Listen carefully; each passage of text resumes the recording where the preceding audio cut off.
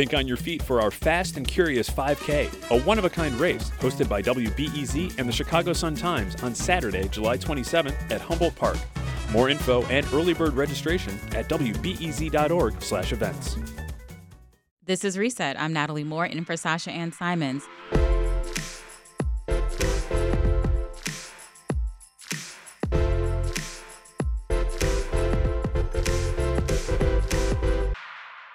Chicago pops up on the big screen in many movies. Which come to mind for you?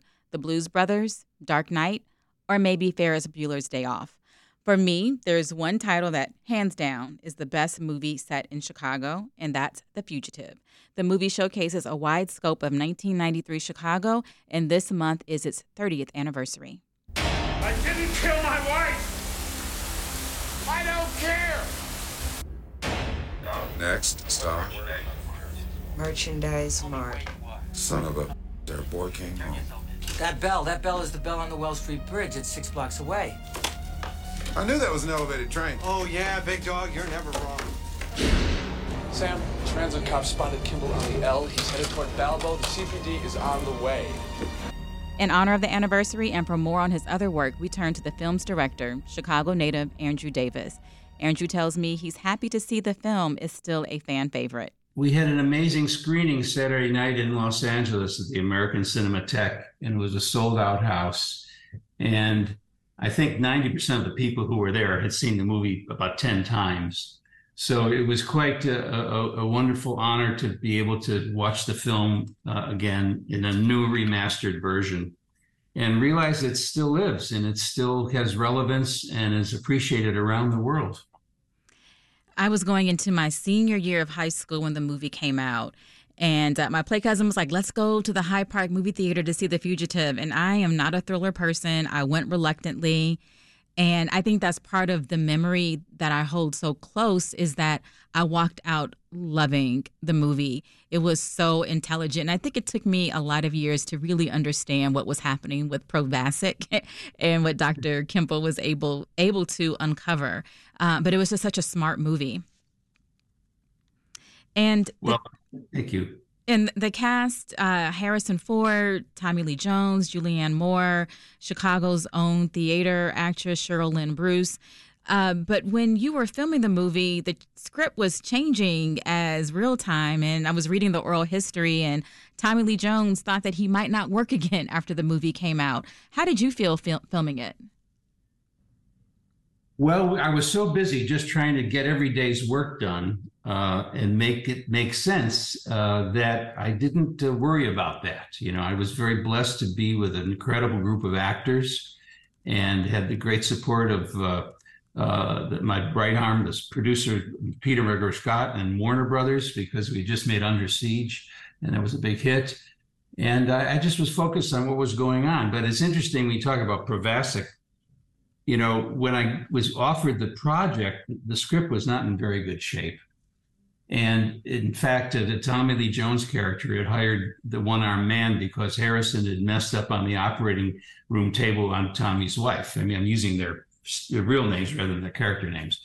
And so I called my sister and I said, Josie, I've got this great possibility of making a movie with Harrison Ford based on The Fugitive. What could get a doctor in a lot of trouble? And she said, give me a couple days. And she called me back. She was a nurse at Cedars-Sinai Hospital in Chicago. She's from Chicago, of course. I mean, Cedars-Sinai Hospital in Los Angeles. She studied nursing in Chicago. And she said a young resident recommended that there be a drug protocol that this doctor says is not working, it's dangerous. And that became the basis of the plot. We created a drug called Provasic, and in a pharmaceutical company based upon my producer's name, Peter McGregor-Scott, called Devil and McGregor, the Devil and McGregor. And that became the basis of the story. So, you know, it's basically Les Miserables. It's about the unjustly accused man. And so there was a great spine to it and an emotional heart to it that made you really care about Harrison. And then with this sort of dogged sheriff chasing him, you had a great dynamic between these two. And something else that was changed from the script was a love interest between Harrison Ford and Julianne Moore. Yeah, well, that was taken out very quickly because, as Peter pointed out to me about the second day of shooting, is this man's yearning in suffering for his wife, and you can't have him start having a relationship with another woman. And I totally agreed with him. So, unfortunately, Julianne Moore had to be told that some of her scenes were going to be cut, but it made the movie better, and certainly she's a great presence in the film. For about a year and a half, I lived in historic Pullman, just moved a few months ago. And so, of course, I went out to find the row house that Frederick Sykes, the one-armed man, lived in. And throughout the movie, we see Richard Kimball go from River North to the South Side. What was the thought behind the areas of the city you included? Well, they just were locations that rang true to me. If you look at a movie I did called The Package with Gene Hackman and Tommy Lee Jones, a Cold War thriller we shot in Chicago. We actually used Pullman for Berlin because of the architecture and how it felt. And a lot of the locations that are in The Fugitive were in my first film, Stony Island. And so, the city has been my playground as a director. Above the Law, Code of Silence, all of my films, Chain Reaction, have used the city in a way that sort of speaks to the reality of where people would be and what they would do and what kind of neighborhoods are contrasting each other from the Gold Coast to the industrial Southeast side. It's just part of the fabric of what that city is. And I've always tried to keep Chicago a character in my movies. And beyond the locations themselves, you feature the St. Patrick's Day Parade, which included Roland Burris, who was my neighbor growing up, waving in a scene, and Richard M. Daley is not too far from him. What did it take for you to do that parade scene? Because that was real. Very real, very cold. Well, there's, it's the end of a big chase through City Hall. And, Harrison barely escapes Tommy in the City Hall chase, and we couldn't do a French Connection chase at that point, and so I wanted to put the St. Patrick's Day Parade in Stony Island, and Richard Daley died, so we shot his funeral instead with Susanna Hoffs and my brother Richie walking around outside of the church in Bridgeport. So this time we were able to get a hold of the plumbers and the city, and they said, fine, go ahead, just don't cause any disruptions in the parade. And we were invisible. We had a great Steadicam operator, Steve St. John, who was working with me and the actors, and we went into the parade. Harrison grabbed a hat out of a garbage can and put it on and blended into the crowd. And it was quite amazing because people didn't recognize either of them. Andy, you're from Chicago. Tell us where you grew up and how Chicago shaped who you are as an artist. Well, I was born on the west side in Bethany Hospital, and I was raised my first 7 years in Rogers Park on Lunt Avenue, right near the beach. I learned how to swim at Sam Leone Park, and then my parents bought a little house built on a slag heap in the southeast side in an area called Jeffrey Manor near South Daring. And so I grew up in a neighborhood that was basically, GIs getting loans on small houses. I went to Bowen High School and then went to the University of Illinois. But, as a kid growing up in Chicago on the South Side, we were on our bikes. We would ride our bikes from the 100th Street all the way into the borders of Indiana to buy firecrackers, and it was sort of an infamous neighborhood. Richard Speck killed 8 nurses across from my grammar school. Dick Butkus, Muhammad Ali, lived nearby. Eddie Verdoliak was the alderman. So it was a combination of working class Slavics and Mexicans and Jews and Irish. Everybody was living together, and Bowen High School was a real mix. When I was very young, something traumatic happened. My parents were very progressive. They believed in social justice. They fought racism. And there was a housing project called Trumbull Park on 103rd and Bensley. And a black family moved into this all-white housing project, and it was racial tension for the next several years. And I was very traumatized by that as a kid. Bombs were going off. There's a novel called Trumbull Park, written by a guy named Frank London Brown, who was one of the families that moved in.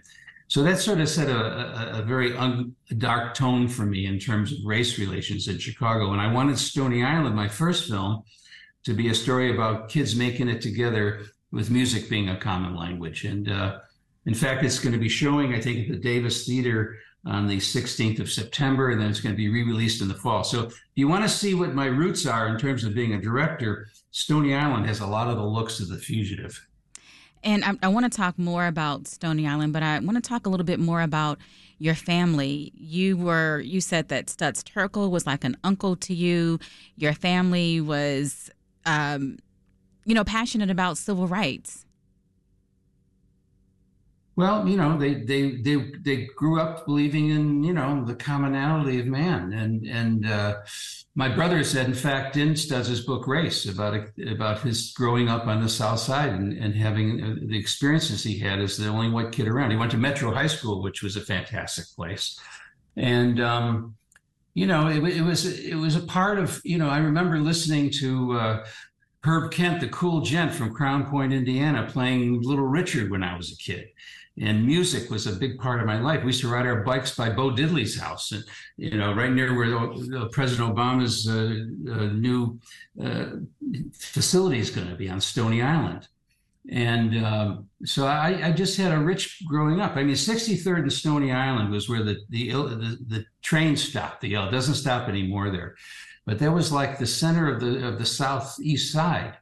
And we just felt this incredible involvement. And, of course, there was a lot of tension. There was the Blackstone Rangers were coming out of I remember the Blackstone Rangers and Oscar Brown Jr. fighting for jobs to build the Circle campus and all the tensions that went around that when construction workers tried to stop them from going to federal hearings. And it was a rough and tough kind of area. And then, of course, when I came back from Champaign in 1968, both to witness the riots after Martin Luther King died, and then the Democratic Convention, working with Haskell Wexler on Medium Cool, I was sort of radicalized as a journalism major who wanted to use a camera to tell the stories of what was going on. So, like you mentioned, Stony Island came out in 1978, and your brother is in it. Tell us about the plot. I had the chance to watch it over the weekend. Well, it's a story about a kid trying to put a band together with his buddy, Rich East, connecting with Stoney Robinson, whose name is Stoney in the movie. And it's about what it takes to put a band together. A wonderful musician named Gene Barge, who just turned 97, who worked at Chess Records, who's was famous for playing with Gary in the U.S. Bond, School Is Out, A Quarter to Three, part of the father of country soul sax playing. He's the mentor who helps this band get put together. And, the poorest kid is an Appalachian kid from Uptown who was based upon a character in Haskell's film Medium Cool. So Tamar Hoffs, who was another South Sider who had worked with me on a movie I shot called Lepke as a cameraman. Her father was Ralph Simon, who marched with Dr. King. She was from Hyde Park. And she had a brother who was also into the blues and becoming a musician and involved in the cultural transition of the music of the Black musicians from the South that Paul Butterfield and Mike Bloomfield were part of. So it's a story about coming of age in Chicago. Benny Goodman was one of the first band leaders to have an integrated band. Gene Krupa went to Bowen High School, where I went to high school. And so the history of music and culture on the South Side, where Quincy Jones grew up, and Shaka Khan and Herbie Hancock and so many other people, it was a part of my roots, my fabric, and I wanted to sort of put that into a movie. And Oscar Brown Jr. is in the movie as well. Yeah, when Oscar Brown was a legend to me. He was the first sort of hip hop rapper that I knew. Right, all those songs that dealt with relevance. About kids growing up on the South Side together, and I recommend everybody listen to Oscar's work. And his daughter Maggie's still performing a lot of his songs. How did you meet Oscar? Well, I think my dad had been in a play with him. And they knew each other, and we reached out to him and asked him to be in this movie. It was a small part, but it was very significant to me to have him in the movie. Other films have taken audiences to where directors grew up, such as American Graffiti by George Lucas and Mean Streets by Martin Scorsese. So you make this movie, Stony Island, highlighting your neighborhood. What in your mind did you want audiences to see? Well, I wanted to see about how people could get along with each other and how they could appreciate each other, and music being a common language. And also, I wanted to show off, a part of Chicago that people hadn't seen before. The Southeast Side. I mean, I think there were a couple 100,000 people working in the steel industry when I was growing up. I actually worked in Republic Steel myself for summer, and it was a really interesting contrast of industrial reality and pollution, along with this beautiful downtown city. And I think that coming up through the roots and the struggles of industrial America and the cultural collisions of different racial groups living together, and seeing some of them get along and make it together was important. What I loved about Stony Island, obviously, would be the music. How did you shoot all of those musical scenes? Well, I knew I didn't have the money to buy the rights of hit songs. We had to create our own music. We literally put the band together in 2 weeks. Gene Bartsch had just finished producing Natalie Cole's early album, and some of the rhythm section of that album wound up in the movie. Larry Ball and Wendy Barnes and Chris Johnson and Donnell Hagen, they all played on that album. And so, and Richie brought in Stony and people he knew, and we put together this band and wrote some songs in a couple weeks. Tammy's brother Carmi Simon wrote some of them. And it's about a band struggling to make a sound and put a band together. So it's got an authenticity because of that. It was all recorded live. All the music was done in 12 days. And we actually shot at his funeral home on Stony Island. Tennyson Stevens, who was another one of the musicians with Phil Upchurch, who was part of that Chess Records session musician ensemble with Maurice White and Donny Hathaway that Gene used. They all participated in the movie, and so it's got an eclectic group of songs from R&B and soul and jazz. And I remember I showed the movie to Herbie Hancock early on. I wanted him to do the score. He didn't do it, but Herbie liked the music, so that was a good big flag. That's a good sign. Yeah, David Matthews, who had worked to replace Bob James at CTI Records in New York, wound up doing the score, and he did a terrific job. I heard an album he did called Taking Off with Dave Sanborn, and that was the sound I wanted. And David agreed to do the movie, and the soundtrack is quite amazing. Going back to The Fugitive, there's been a lot of ink spilled for the 30th anniversary, a lot of tributes. Were you surprised? Well, I don't know why the number 30 means more than 25 or 20. I don't know, but it's interesting because Harrison just turned 80. 80's 81. Tommy and I were 46 when we made the movie. Harrison was 50. So to look back and see the kind of work we did then and the kind of shape they were in physically. I mean, both of them got pretty beat up making that movie, especially Harrison. And he has a real limp, and that limp isn't fake in the movie. Yeah, that was not a fake limp. But it was just incredible that people still see this movie over and over. I mean, at the tribute the other night at the Cinematheque in LA, I made a comment because before it started, the presenter said, how many people have seen this movie? And I said, I realized that this is an environmentally profound movie because people don't flush the toilet a lot when they're watching it. So they got a lot of laughs. Will there be any anniversary events here in Chicago? It's going to play theatrically. Warner Brothers is planning on re-releasing the movie in the fall, and there's going to be a new Blu-ray, 4K Blu-ray with Atmos sound on it. So, and it'll look is better than it's ever looked before. If you watch it on a good monitor with the Blu-ray, it's going to be amazing because we were able to do certain things with color correction and certain things with making things special digitally that will make it really reverberate. And when it's re-released here, where will it be? I'm not sure which theater it'll be in, but it'll be in a good theater that can show it in 4K Atmos. Okay, great. Well, you know who will be there. That would be me. We've been talking to director of The Fugitive and Chicago native Andrew Davis. Thanks for joining us, Andy.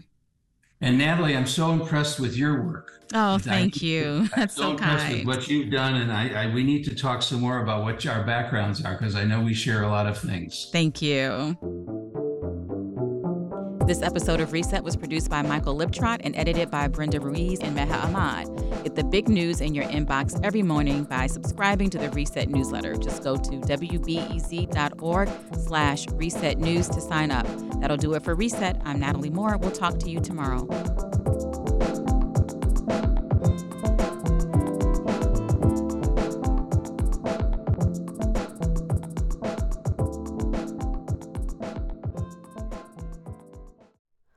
Hi, it's Terry Gross, the host of Fresh Air.